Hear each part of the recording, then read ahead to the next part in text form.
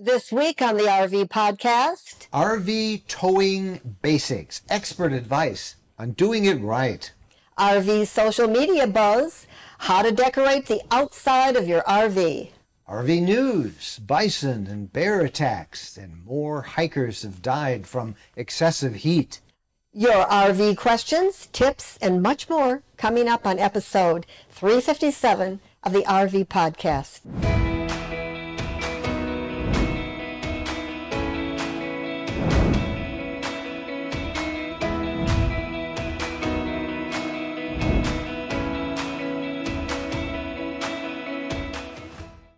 Hello everybody, I am Mike Wendland, and this is my lifelong traveling companion and my bride, Jennifer. Hello, my dear. Hello, my Michael, and our Bo has got our back. He does. Bo is with us here in the, I don't know if I can get a quick shot of Bo. He's over that way. Oh, usually he's right behind us. He relocated a little. Maybe I can show him. He's right over there.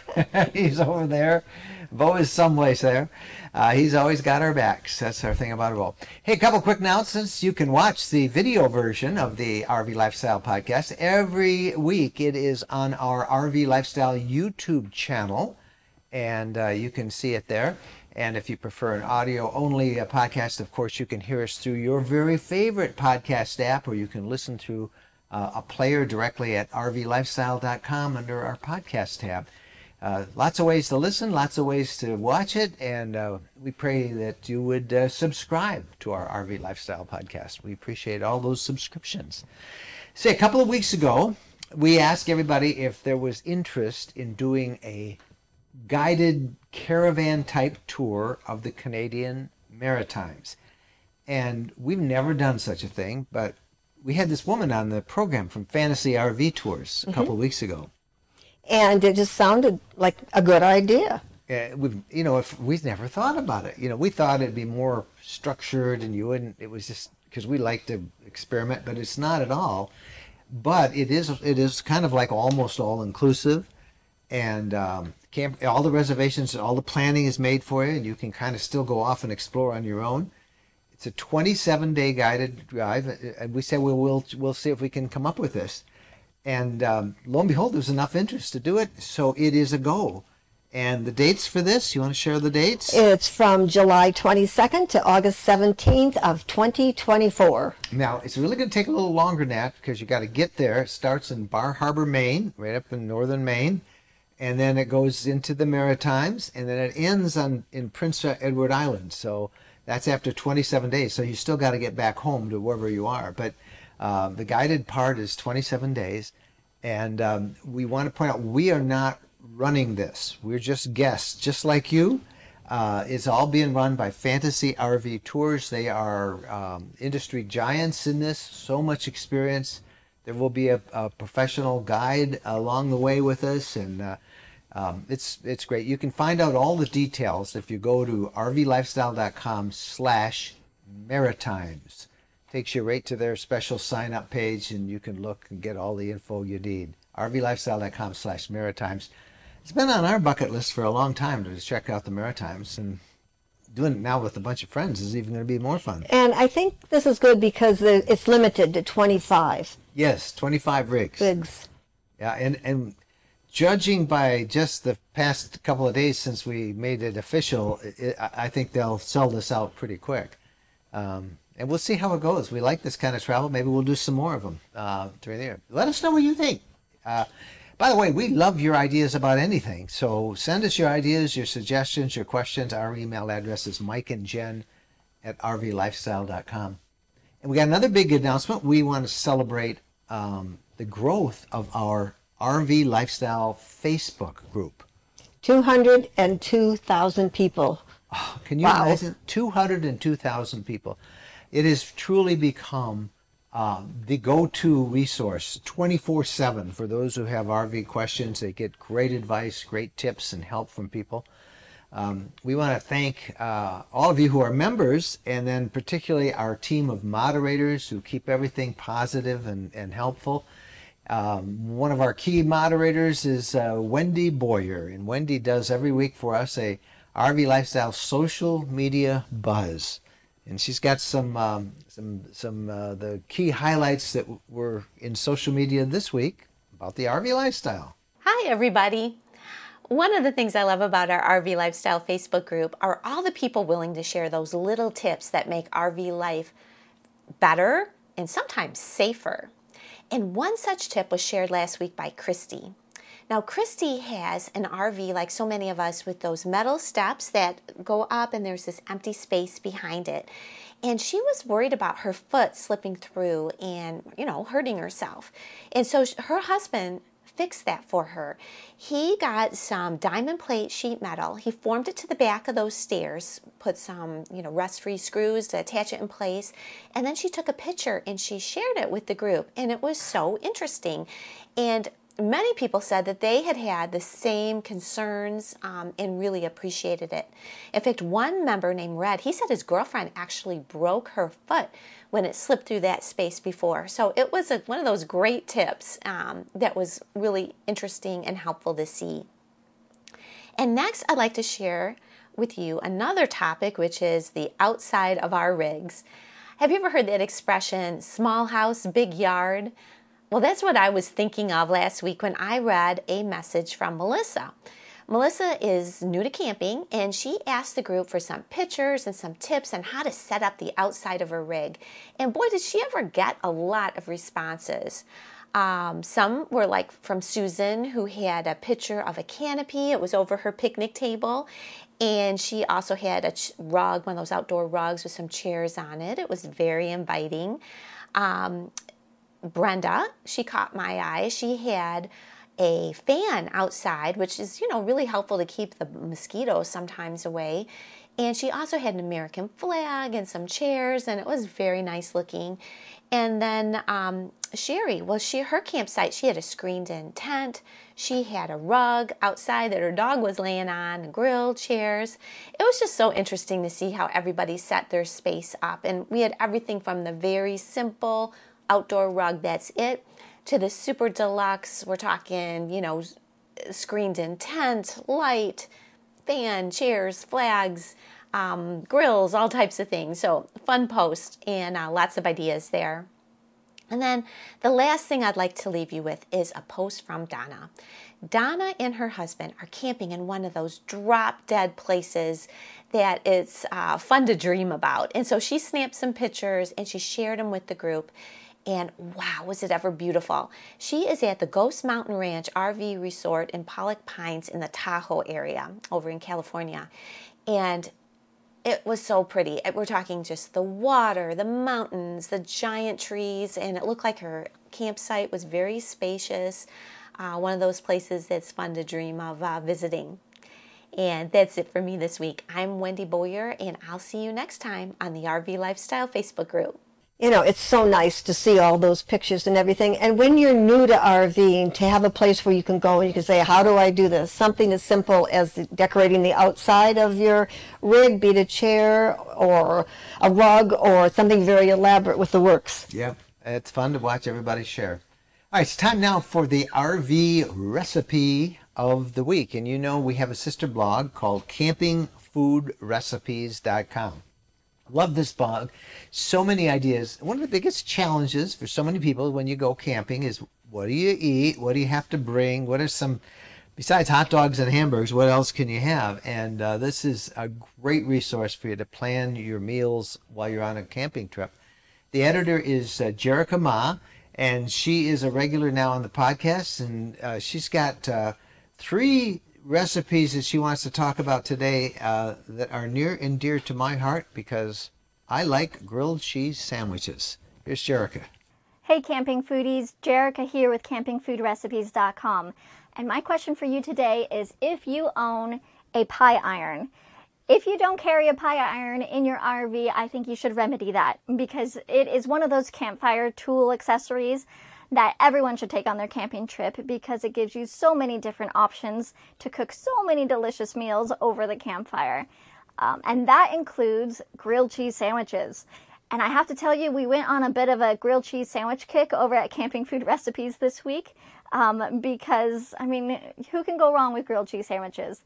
But of course, we don't want to just give you your basic cheese and bread. We have to elevate it, right? Because this is campingfoodrecipes.com. So we have 3 different grilled cheese recipes that we just uploaded. And what's special about these and what we are really intentional about with these is to use overlapping ingredients with each sandwich. That way you can buy the same ingredients, but enjoy a unique grilled cheese sandwich every day. So the 3 that we decided on were grilled cheese and tomato, grilled cheese and ham, and grilled cheese with caramelized apples. So you have a really nice range. Each day, just a little tweak to the ingredient list to give you a really nice, tasty, unique lunch. So be sure to check those out. It's a great, well-rounded way to fill in your camping menu. And then while you're there, be sure to check out all the other recipes. We're adding more and more every week. And don't forget to submit your own favorite camping food recipe so we can share it with our RV community so they can enjoy what you love to enjoy whenever you camp.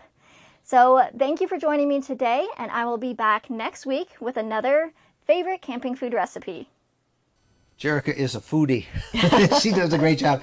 And I love the fact that our people who read those posts at campingfoodrecipes.com can then offer their recipes and share them with everybody too. So it's a great resource. I know how much you like your grilled cheese, and I'm just used to ham, if I'm maybe a couple different kinds of cheese, but it's fun to have different ideas, and I know a lot of you out there have got ideas that you can contribute that'll make it even better. And we got to get one of those things that she was talking about. Yeah, we've got to get one of those pie irons. We used to have one. I don't know where it is though. Might have to get another one. Yeah, so we'll pick one and we'll find a link to it. I think there is a link at campingfoodrecipes.com. So well, I'm going to go order one, and we'll get one from her. I don't doubt that for a minute. All right. When we come back, we're going to do the interview of the week. And it's the first time we've done a 2-part interview. 1 part this week, 1 part next. But if we had to categorize all the questions we get, one of the topics that there is so much confusion on and so much fear, particularly for new RVers, is about towing an RV. When we really break that down, there's questions about towing an RV and then using an RV to tow a car or something like a trailer behind you. So we have a great expert. His name is Gary Sippa, and he is going to join us, and you will be amazed at his expertise, and he's going to tell us how to do it right, how to tow an RV the right way. Stay with us. The one thing that can ruin a perfect RV trip is a bad mattress. And believe us, we know. Over the years, we've tried many and found them all wanting until now. Now we sleep on the RV mattress by Brooklyn Bedding. Quite simply, it's the best we've ever slept on. We chose a queen-sized Aurora Luxe medium firm mattress that arrived tightly rolled in a box. All we had to do is put it on the bed, unroll it, and wait for it to recover from the compression. Then we put the sheets and the bed covers on, and we found we slept so well on it that we ordered another one for our home. That's how comfortable it is. Our sleep is now so luxurious and deep that we can't imagine using a different mattress. Shipping is free, and if you're disappointed with the current mattress in your RV, you owe it to yourselves to try the RV mattress by Brooklyn Bedding. Brooklyn Bedding sends out all of their RV mattresses from their own factory in Arizona. That means they're able to use premium materials at a reasonable price for you with no middleman bringing up the cost. And right now, if you visit rvmattress.com/rvlifestyle, you'll get the maximum discount off your mattress with the promo code RVLifestyle. Again, use the promo code RVLifestyle for a big discount on your RV mattress by Brooklyn Bedding. We're sure you'll be as thrilled with your RV mattress by Brooklyn Bedding as we are with ours. It really is the most comfortable mattress we've ever slept on. Boy, that one topic that's asked all the time has to do with towing. Yep, people want to know how much can my truck pull, what do I need to have in terms of a hitch. Others want to bring along a toad. And I wondered at first, what is a toad? It took me a little while to figure out that that was a car. But so many people out there, you want to take that car. Yeah, and then you have the question of how do I tow it? Flat, all 4 wheels down, a flat tow, 2 wheels down, a trailer. Well, Gary Sipa is a guy who teaches a course called RV Basics for the Family Motorhome Association, the FMCA. And he does that at their two big gatherings in the summer and in the fall. It's a 2.5-day intensive course, and it's just so well thought of and well reviewed by those who've taken it. And we were able to sit down with Gary and to do an interview that is going to last this week and next week. This week, we're going to talk about towing an RV behind our truck or some sort of a tow vehicle. There's a lot more than just hooking up and going. Here's Gary Sipa. Well, let's start off with the typical RV owner. Do you think that they, the typical user, do they have a good understanding about what's necessary, the knowledge they need about towing when maybe they pull out of that dealer's lot with that trailer or fifth wheel behind them for the first time? No, Mike, when a RVer pulls out with their first trailer or even a new trailer, the dealer's prime goal is to sell an RV. They're just trying to get the thing off the lot, which you can understand. That's their money. Unfortunately, there are so many variables in towing that most people pull off the lot and have no idea as to whether or not the tow vehicle and the trailer are even well matched. How do they find that out? You know, they'll ask the dealer. I've been there. They'll say, well, can I tow that thing? Of course you can tow that thing. And they never get into things like, you know, maximum weight, tongue weight, all those numbers that are on the side of the RV or the truck that says what it can do. Help us get an idea. How do we know that my vehicle can handle that in the first place? Well, the first thing you have to do is look at the exact specifications of each part of the equation, the tow vehicle and the trailer. With the tow vehicle, there should be a specifications page in the manual that will tell you specifically what that vehicle is capable of doing. Now, that specifications page is generally divided into different models of the vehicle. What we also have to understand when you're looking at gross vehicle weight, you may be adding a lot of things to that vehicle. I've seen many people, for instance, a Jeep Wrangler trying to pull a trailer, but that Jeep Wrangler already has oversized wheels on it, a big bumper on the front, a big bumper on the back, and he's already increased his weight of the vehicle much more than what the curb weight is. The second thing that you really have to look at, and I know you've had other podcasts regarding tires, but tires are really the limiting factor. Your axles, your tires, the weight carrying characteristics are all hyper important. That's the only thing between you and the road surface. So you have to make sure that your tires are capable of carrying the loads. Now you look at the trailer. The trailer has a sticker on it. It's usually a yellow sticker, usually on a door jamb, and it will give you the specifications of that trailer as it left the factory. Now that specification should be with a full tank of propane, or in the case of a motorized vehicle, the including a full gas tank. But it does not include things like water, gray water, black water, or the water that's in the water heater. And when you look at water being 8.5 pounds roughly per gallon, if you have a 10-pound or a 10-gallon water heater, right off the bat, that's 83, 85 pounds that you're adding to the towed vehicle before you even put people or anything else into it. People don't realize what the weight of things like clothing, toiletries, food, all weigh up to be. So it's very easy to overload a trailer as it is a towing vehicle. So you do count the two. If you're in a if you're towing a trailer, hopefully there's nobody inside the trailer. Correct. Right. So your water, one place to note is how much water. It's probably not a wise move just to travel with a full tank of fresh water, I would assume. Sometimes you have to if you're going to be boondocking, but in general, what do you recommend about water? Well, what I usually do is keep about 5 gallons of water in my RV. And that's just mainly for a quick hand wash or primarily for toilet flushing.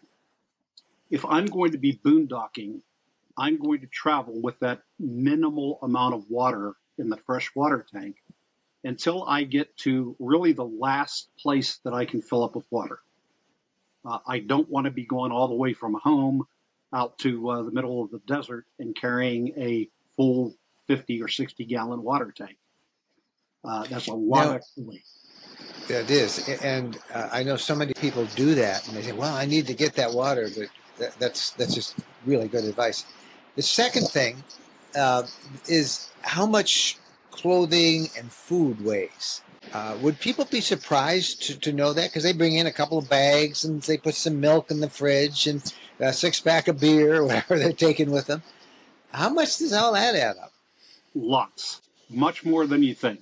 I suggest to new RVers that one of the first things that you do is you go take 3 or 4 days worth of clothes out of your closet, lay it on the bed, take your spouse's clothes, lay them on top of that, and then pick it up. You're going to be surprised at how much that weighs and how much that's adding to the cargo weight of the trailer itself. Now, Gary, there's different weights on those stickers. There's the maximum cargo weight. There's something like the tow weight. Explain as best you can, and it's hard for us to do this, both verbally and audibly. But help them understand what all these different weights that are on that little yellow sticker mean. First of all, every vehicle has what's called a gross vehicle weight rating. That is the maximum total weight that vehicle, be it a trailer or a towing vehicle, can maintain or carry in its fully loaded condition. Once again, one of the biggest factors there is looking at the tires and the weight rating on the tires. The axle, where do you find that weight rating on the tires? It is written right on the tires. Every tire has a maximum weight rating at a specified tire pressure. So whether it's your tow or towed vehicle, you're going to see that on the tire. Okay, here's a simple question, but it's probably a simple answer. But they see ratings for that. Is that for each tire, or does each tire, if you have 4 tires on a RV, does that divide that into that? Or you know my question? Am I making that clear? That can be a very complex question because let's look at just a recreational vehicle trailer. The trailer usually has 2 axles, and that tire rating is for 1 tire on the axle. So you would multiply that by 2 to get the weight rating for the axle, and then you would multiply that number by 2 if you have 2 axles on the trailer. So as a result, you would multiply the tire rating by 4. Again, it's always important to keep like tires at least on the same axle. Got it. Now, there's the gross vehicle weight of the vehicle that you're towing. Let's talk a little bit about the vehicle that is used to tow that thing. How do we know what my truck or my vehicle can tow? Hypothetically, if a van or a truck can pull, say, 6,000 pounds, and the trailer has a gross vehicle weight of, say, 5,500 pounds, Am I good to go? Where do we look at that? Every vehicle has a maximum load weight. It also has a maximum towing weight. When we're looking at something, let's say, for instance, a pickup truck, a Ford F-150 probably ranges anywhere from 6,000 maximum to a 11,000 or 11.5 maximum towing capacity. Depending on the model. Depending on the model. Yeah, You add more doors to it. You add a tow haul package to it. You start adding some of the fancy tailgates to it. And very quickly, you're loading that vehicle closer and closer to its maximum capacity. The other thing you always have to remember, the RV industry generally looks at the weight of one person as 157 pounds. Good luck with that. You can see from looking at me that I'm over 157 pounds. So we have to also consider the weight of the passengers, plus the laptop computers and the purses and the suitcases and the coolers, everything else you're going to throw into it. Now, and the dog. Don't forget the dog. Yeah, the dog. And 6 kids. Yeah. That's what people often overlook. And before they leave home, they're already overloaded on the vehicle. You also have to look at the weight of the hitch that is on the back of the tow vehicle. So again, let's look at this 150. We put a tow hitch on the back of it. A simple ball on a receiver is maybe 5 pounds.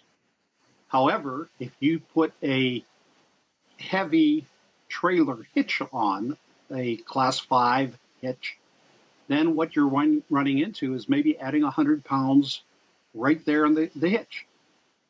Now, what's also very, very important is linking the two, the towing vehicle to the towed vehicle. And it is very, very important to look at what the options are with that type of a hitch.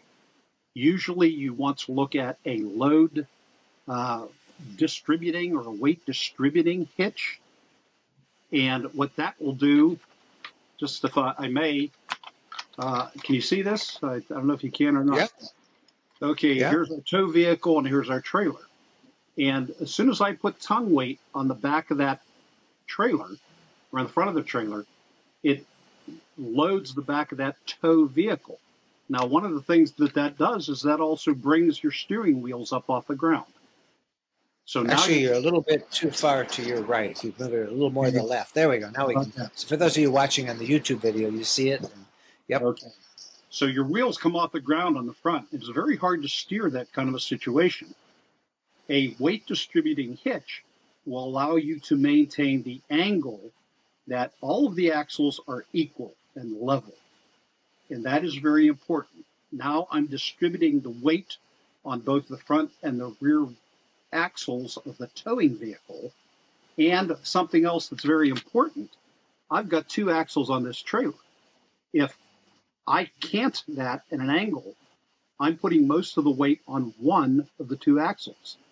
Therefore, I may have actually overloaded that single axle and underloaded the other axle. So that connection between the two is extremely important. Does it help to have airbags on that truck? Does that have any effect on it? Airbags do nothing to increase the weight capacity. They will keep you often from bottoming out. They may allow you to adjust your attitude a little bit.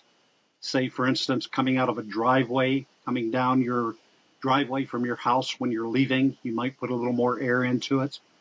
Airbags you have to be careful of, because if you get them too heavily inflated, it could actually affect your ride and make it a bumpier, heavier ride. In fact, I've noticed that I have airbags on mine, and I found that it didn't improve it. And the unit I was pulling wasn't that heavy that I really needed it. It was pretty straight. Um, we're talking about a lot of different things here, and I want to get. What about anti-sway bars? That's another piece of weight that you want to put if you're towing a trailer. That you got to calculate for that weight too, I would think. Yes, yes. And with a weight distributing hitch, generally there is an anti-sway mechanism involved in it. Either something to dampen the sway if it should start, or something that keeps the sway from occurring from a dead straight ahead pull. Now you also have can put various mechanisms on the axles of the vehicles that keep the tow vehicle from swaying. Again, the bigger you go, the more weight it adds. Now, I'm not selling any products here, but one of the things that I have had extremely good success with is something called Sumo Springs. Mm-hmm. Basically, the Sumo Spring is like an pre-inflated airbag. It does not need adjustment. It's very compact, flexible material that goes between the axle and the frame. It really helps with keeping the tow vehicle on the road and moving straight ahead, especially when you're going around corners. Now, I want to ask you about weighing all this stuff, since we've been talking about weight. For the average person, how do they find out what their truck can safely tow? And we know how to find out the maximum value. It's on that sticker about what its maximum weight is. It's the cargo carrying capacity, is that what it's called? But how do we know that truck that they have is going to be able to pull it? Do they have to go to the manufacturer? Where do they find that out? Every vehicle has a trailer towing capacity. You will find it in the manual for that vehicle. And some of them may require additional equipment to meet a specific towing capacity, such as a transmission oil cooler. So if you buy again, going back to a Ford, you buy a Ford with a max tow package, you're going to get a little more heft in the transmission cooling and probably a little bigger alternator to run some charge wires back to the trailer. But the vehicle itself will have a specification from the factory. And that's in the manual, or I suppose you could go to and we'll put website links and stuff in this video. Last question on this topic before we run out of time for this segment is where do we weigh it? I mean, how do we know how heavy it is? After we've got them all loaded up, we figured it out. We think we've done well, but we don't. There's only a couple thousand pounds that you can mess with. It looks like from most of the ones I've seen. How do I know I'm not over? Well, the best thing to do is essentially weigh every single tire position individually. You can generally do that at any of the larger national or regional RV rallies or meetings, conventions. There's generally someone there who can weigh by wheel position. What I recommend to people is go find a grain company, a concrete company, a metal scrapyard, and ask them if you can use their scales.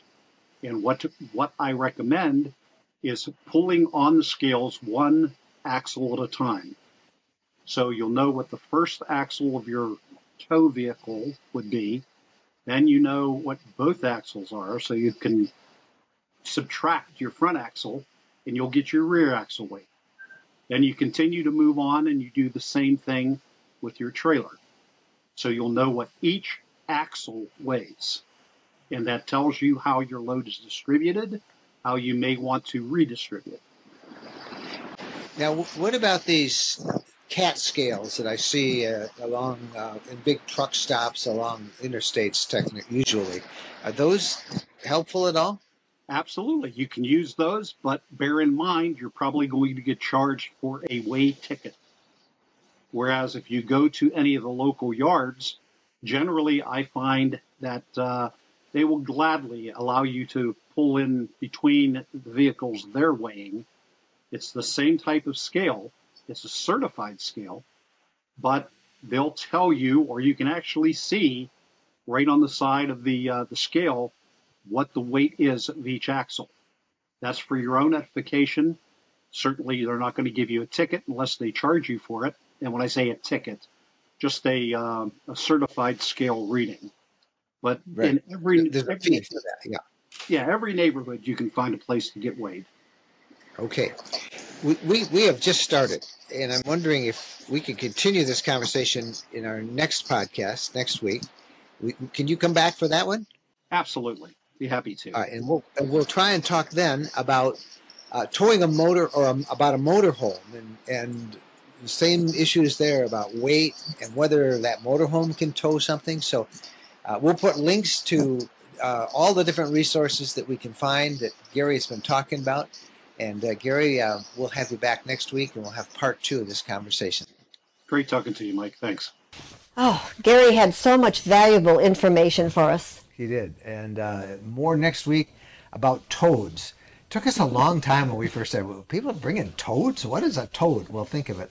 A vehicle hooked up behind an RV is towed, right? Towed. So it's natural that somebody's going to call that RV that's being towed a toad. Toad.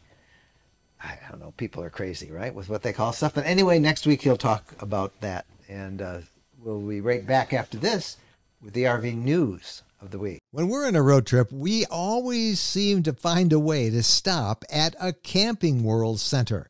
There are over 225 Camping World locations across the country, and there's always one close by when we need parts and accessories for our RV or just want to shop. In fact, we have so much fun with Camping World, and as we talk about it as one of our sponsors, they have agreed to offer a 10% discount if you use the coupon code RVLifestyle10 when you buy $99 or more in merchandise. You'll find everything you want, from outdoor furniture and appliances, the ones you see us use in our videos and that we talk about here in the podcast. RV extras that include everything from camping chairs to fire pits, electrical accessories, must-have gadgets. Check them all out. And again, don't forget, use the coupon code RVLifestyle10 when you visit campingworld.com. Welcome back. It's time now for the RV news of the week. And we've been reporting all summer now about, and even had an interview with a ranger at Yellowstone about the problems with tourists, about the unpredictability of animals, and more stories this week about it. Our first story, a 47-year-old woman was seriously injured at Yellowstone National Park last week after being gored by a bison. The woman was injured in her chest and abdomen while on the north shore of Lake Yellowstone. It was not clear how close she was to the animal. Also last week, a different woman was severely injured by a bison at Theodore Roosevelt National Park in North Dakota. Exact details of that case is not clear. Okay, guys, it's mating season for bison and remains so until mid-August, making the animals even more unpredictable than normal. Yellowstone requires visitors stay at least 25 feet from bison, though many people regularly break this guideline to take pictures. And then, like you said, we interviewed a Yellowstone park ranger to talk about this and other safety issues, so people can watch that interview. And we'll put a link to the show notes at this episode. You can find them at rvlifestyle.com/podcast, or just click the podcast tab at rvlifestyle.com. I saw an interview with this woman who got gored at Yellowstone, and it was quite a story involved. She and her boyfriend were on their way to the lake, and they had seen some elk, and following the advice of officials at Yellowstone, they waited until those elk had gone away, and then they walked on. And as they were walking, this bison came on the boardwalk, and that's when it just charged at her, and there wasn't much she could do. But the backstory to that is this was a very special trip for her and her boyfriend because he was going to propose to her at Yellowstone. And so instead he had to propose to her at the hospital. She said yes, by the way. So that was quite a story. But again, just be careful. Walt Disney has made us all think these little animals are all cute and cuddly. They may be cute, but believe me, they ain't cuddly. Don't keep your distance as best you can from these animals. All right, there was some news out of Glacier National Park involving wildlife, and this had to do with a grizzly bear that had to be euthanized because it was food acclimated, and it was associating people with food. It was a 5-year-old grizzly that was very aggressive around people because it had been successfully raiding campers' food stashes at campgrounds and from their RVs. It was a female bear, and she successfully took food off of a picnic table at Many Glacier Campground in late June. Officials had to close that campground. They ended up hazing the bear to get her away. And if you've never seen that, they make a lot of noise and they shoot little pockets of like bean bags at the bears, and then they make noises around them. So they hazed it twice, and it went away. And they thought it was all gone, but then last week it showed up at the Swift Current Lake boat launch, which is right near that campground. And there it literally charged a family. They were having a picnic there, and the animal was able to get some of their cold beverages. It was very aggressive, and so officials had to get it. And because once they've been acclimated to food, they become particularly dangerous, and they had to put it down. And it's a sad story. Good reminder, keep your food in bear-safe containers when you're in bear country, and take other precautions. You know, we led a little hike from that boat launch towards the Many Glaciers campground a few years ago. And we had, fortunately, I remember as we lived, anybody got bear spray? And they did.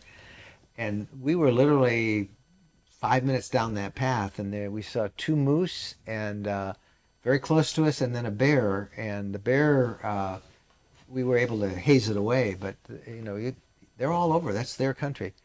And speaking of bears, there was a terrible story out of West Yellowstone involving a woman whose body was found in the Gallatin National Forest. West Yellowstone is a little town that abuts the west entrance of Yellowstone National Park. And the forest comes right up to there. And she was apparently a hiker, and she had been mauled by what officials say is a bear. As we report this, they're searching for the bear now. So be careful out there. A 14-year-old girl spent the night lost and alone at Zion National Park last week before being found by the rescuers and reunited with her family. The girl and her family were walking the Narrows when they broke into 2 groups, a faster and a slower group. The girl decided later to try to catch up with the faster group, but when she took off alone, she got lost. The Narrows goes through a narrow section of Zion Canyon, and at times travelers need to wade through the Virgin River. Rescuers found the girl without shoes in the morning. She had slept with bugs and in mud, and her food had soiled from the river. Otherwise, she was okay. And the story is a good reminder for all not to separate from a group when hiking. Now, we've hiked that Narrows, and it's a wonderful hike, just such a spectacular place. But man, stay together when you're hiking. No matter how far you think you're going to go, it can be very confusing.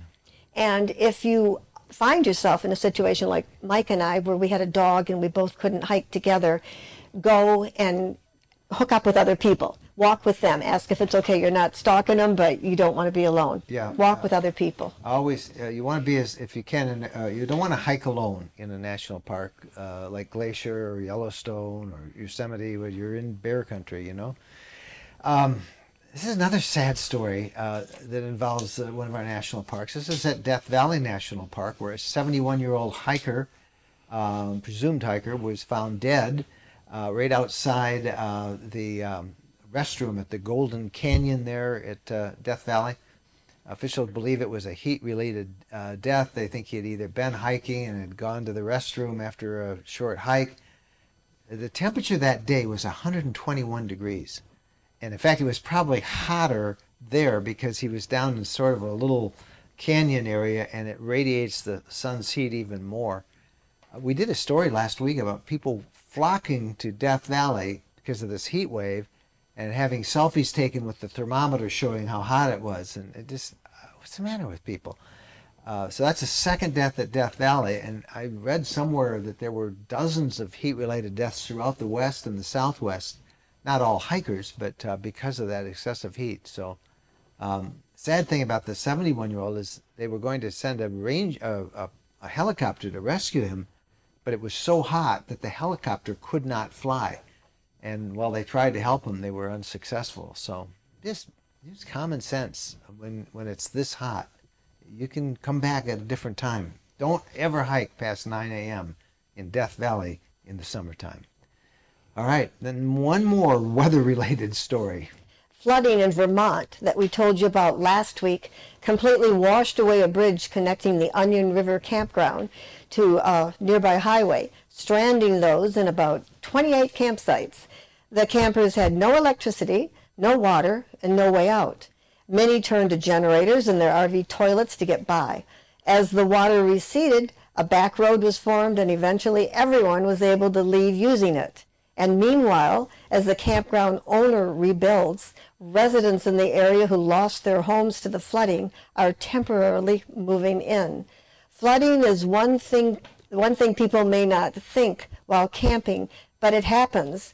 And to see a story that we put out about 5 campground dangers, Yeah, we'll put a link. we'll put a link, and you can be aware of things that you don't always think about. And the link, and you can find all this in like our show notes, rvlifestyle.com/podcasts, or just look on rvlifestyle.com. There's a podcast tab, and you can find them there.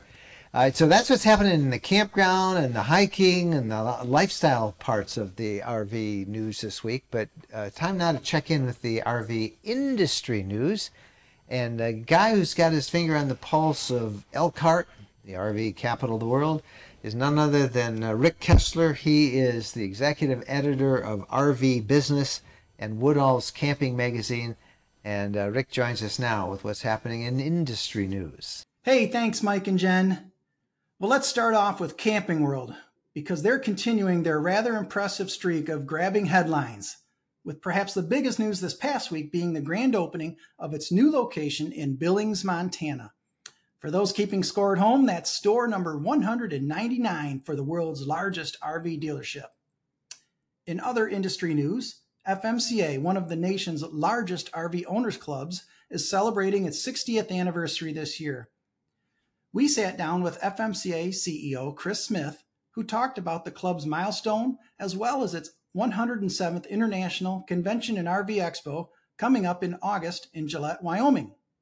You can see that interview with Chris on our website, rvbusiness.com, or our YouTube channel. And the last thing I might mention is the RV industry right now is gearing up for its annual Elkhart RV Open House, where at the end of September, thousands, and I mean thousands, of North America's RV dealers will invade Elkhart County to review the thousands of 2024 model year units on display by the manufacturers. Don't forget, folks, Elkhart County is home to about 85% of the nation's RV production. Well, we here at RV Business have busy putting together our annual open house issue, where we preview everything the manufacturers will be debuting at the open house. We're sworn to secrecy until that issue comes out, but I can tell you what we've learned so far. The OEMs have been listening to feedback from real RVers like you and me. Everything from minor tweaks to major changes. Seems like designers and engineers have been busy trying to give us what we've been wanting all along. And that's the latest industry news from RV Business and Woodall's Campground magazines. Mike and Jen, back to you. Hey, thanks, Rick, very much. We're big fans of Elkhart Dealer Open House. It's always fun. And Big party, and you know. what party she's animals a party we are. animal. Oh. Right. We've been known to stay up until 10 o'clock at night some nights. I'm not kidding you. But it is a really We did a video, didn't we, a couple of years ago about Yeah, this? we did. The entertainment and everything. The entertainment, the parties, and... But normally it's not that big of a crowd, and it's a really good environment to check everything out. Yeah, for us, it's it's kind of fun because we get to see all the 24 models and plus connect with people in the industry. Yeah. And that's a lot of fun. All right, when we come back, we have the RV tip of the week from Brenda, the Queen Bee RV herself. Are you ready to embark on an unforgettable adventure in your RV? Our RV Lifestyle Travel Guide ebooks are your ultimate companions for exploring North America's most breathtaking destinations. They'll help you hit the road with confidence and make the most out of your RVing experience. We're Mike and Jennifer Wendland, and we are passionate explorers and the authors of an entire library of RV Travel Guide ebooks. We have meticulously put together detailed travel maps showing you the best routes, where to stay, what hidden gems to discover along the way. From the majestic Yellowstone National Park to the vibrant colors of Colorado, the awe-inspiring beauty of Utah, the enchanting deserts of Arizona, the tranquil Great Lakes region, the pristine wilderness of the Adirondacks. We've even done a captivating 3-part guide to RV travel and camping in Florida. No matter where your wanderlust takes you, we've got you covered.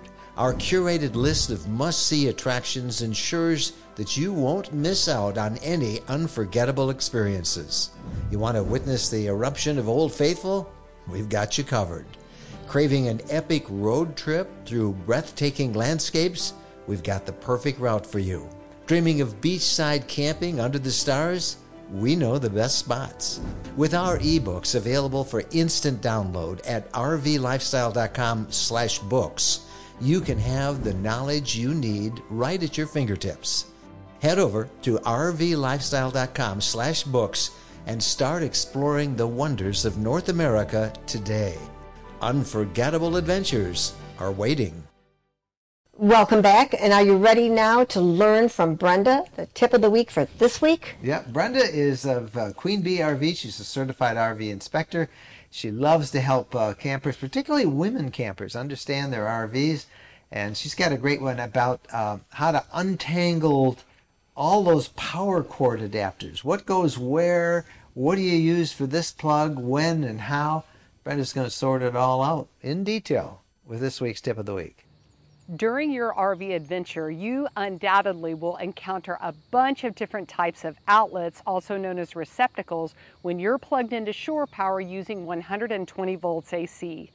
And if the stars all align, you're always going to find the perfect outlet to match your rig's needs. However, that's not usually the case, so I want you to have a good understanding of the different power cord adapters, also known as dog bones. So first, let's talk about the reasons why you might need to dog bone.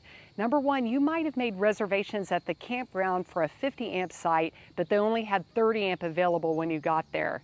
You could get to your pedestal and the breaker is broken on the one that you need, and it's after hours and they can't repair. You might be mooch docking at somebody's house and they have 15 or 20 amp outlets, those regular sticks and bricks outlets available. You might be sharing a campsite like we do at some of the women's events, and both parties need 30 amp, but only one 30 amp receptacle is available. And then sometimes there's restrictions at different campgrounds, national or state parks, and they just don't have what you need. So let's talk about the different configurations of these and the outlets you'll encounter. You will typically see 50 amp, 30 amp, and 20 amp, sometimes one or the other at any of these campground pedestals, and like I said, 15 or 20 amp at the home on those sticks and bricks outlets. These come in a variety of configurations too. This one that I'm holding is a 50 amp male to a 30 amp female. And that's really important to know the difference because, ask me how I know, if you grab one of these thinking you're covered and head down the road, get to your campsite and realize you've got the wrong male and female ends, you're going to be really sad. So look at all the different configurations and carry a variety of them to match your rig's needs. Let's talk about best practices on using them and plugging in. Plug your power cord into the adapter, breaker off at the pedestal, plug the adapter in, and then breaker on to power your rig. Now, some people ask me, can you use an EMS or a surge protector? And I say, yes, it is highly recommended. And here is why.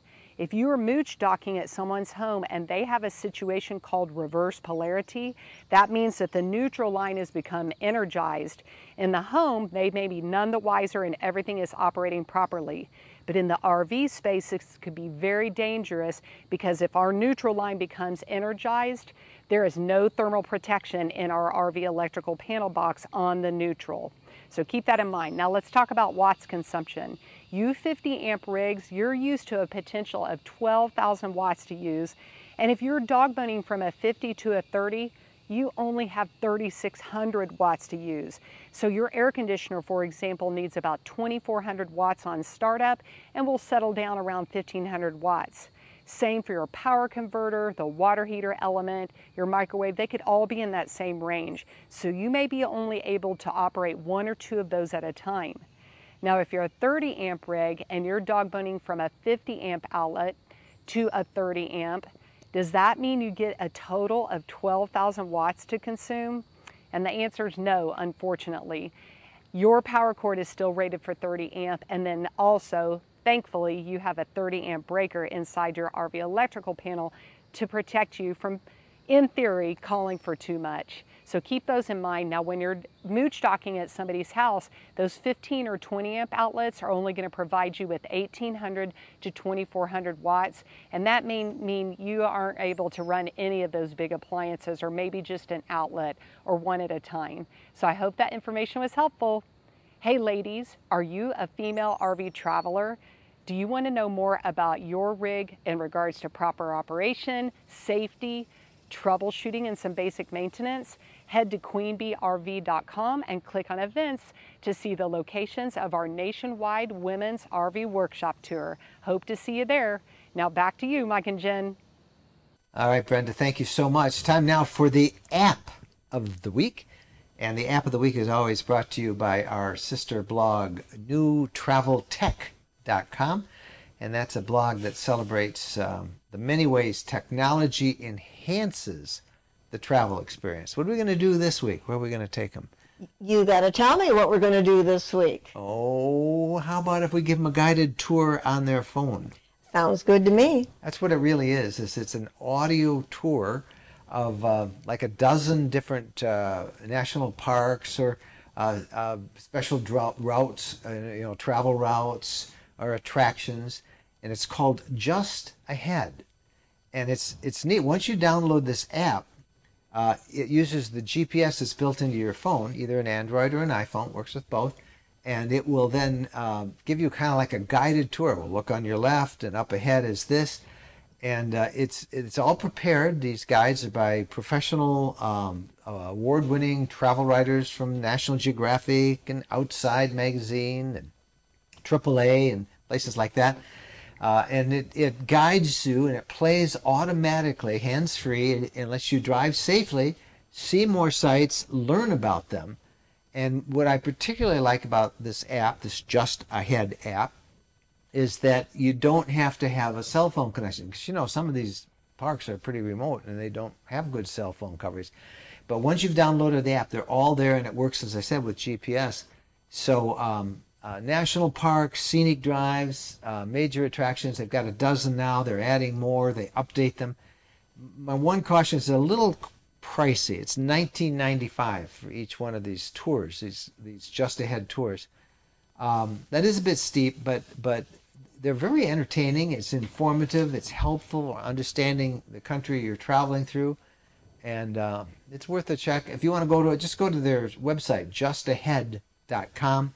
And I think they even have a little demo that you can take and see what it looks like. Now that makes sense to me, that Just Ahead $19.95, because it's the area that you're going to. They have 12 of these developed and entertaining. You don't have to buy a book. You don't have to buy whatever. It would be very educational, and you spend that $20 for that very special place that you're going to. Maybe we should do an audio version of our travel guides. There you go. Yeah. Anyway, thanks to newtraveltech.com for steering us onto this app, and check it out yourself. When we come back, it's the RV questions of the week. When we're asked what's the most important modification we made to our RV, it's an easy answer: Battleborn batteries. Battleborn batteries are quality, safe, reliable lithium batteries that allow us to stay out there off the grid longer. Lithium batteries charge faster, they charge fuller, they're longer lasting, they're maintenance free, and Battleborn batteries are protected by a 10-year guarantee. Now, in our case, they just dropped into the existing AGM batteries that we have, and they'll probably be the same on your rig too. Battleborn battery experts can get those in your rig just like they did with ours. They can also match you up with the right cabling, the inverter, the charger, the solar controller, everything. Jennifer and I swear by our Battleborn batteries. They allow us to boondock off the grid. Check them out. Go to rvlifestyle.com/lithium. rvlifestyle.com/lithium. All right, time now for the RV questions of the week. And right at the start, let's tell you that we love to get your questions or your comments or your tips. You can share them with us through our personal email, which is mikeandjen@rvlifestyle.com. All right, so what's our question this week? Our question is from Jason and Missy. We just purchased an RV lot in North Carolina. We'll keep our RV there between visits. When you guys leave your fifth wheel at your Tennessee property for a few weeks, do you leave the slides out? How about the AC? Is it okay to let it run at a fairly high temperature for a while so it doesn't get too hot in there? That's a good question. Jason and Missy, congratulations on getting some RV property. You're going to find it as enjoyable as can be because you always have a place to go. But there's some controversy on this because some people will tell you you can leave your slides out. I think that's a bad idea. Actually, Jennifer was the first one to think it was a bad idea. Yeah, you wanted to leave the slides out to make it nice and homey and nice when we came back. You know, it'd really feel perfect. But I was concerned about what might happen weather-wise.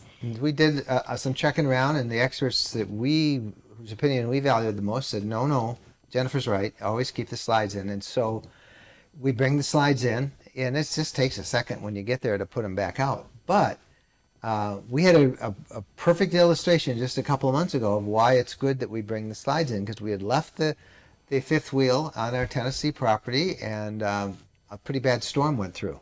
And one of our neighbors let us know that we had a couple of rather small, but still pine trees leaning this thick around. Yeah, leaning on our fifth wheel. Now it was like leaning like that, so they didn't do any damage to the fifth wheel. Didn't even scrape anything. But had our slide been out, they would have certainly knocked that out of alignment, and it would have been a real mess. And so our slides were in.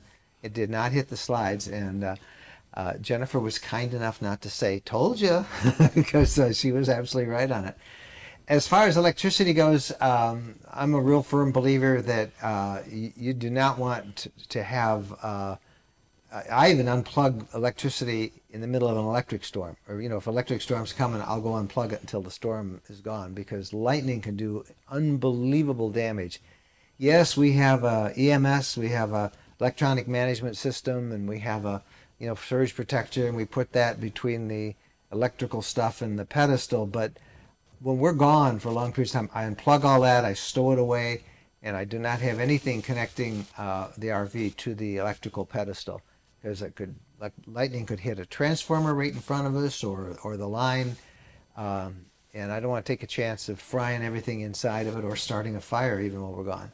So that obviously means we don't run AC while we're gone.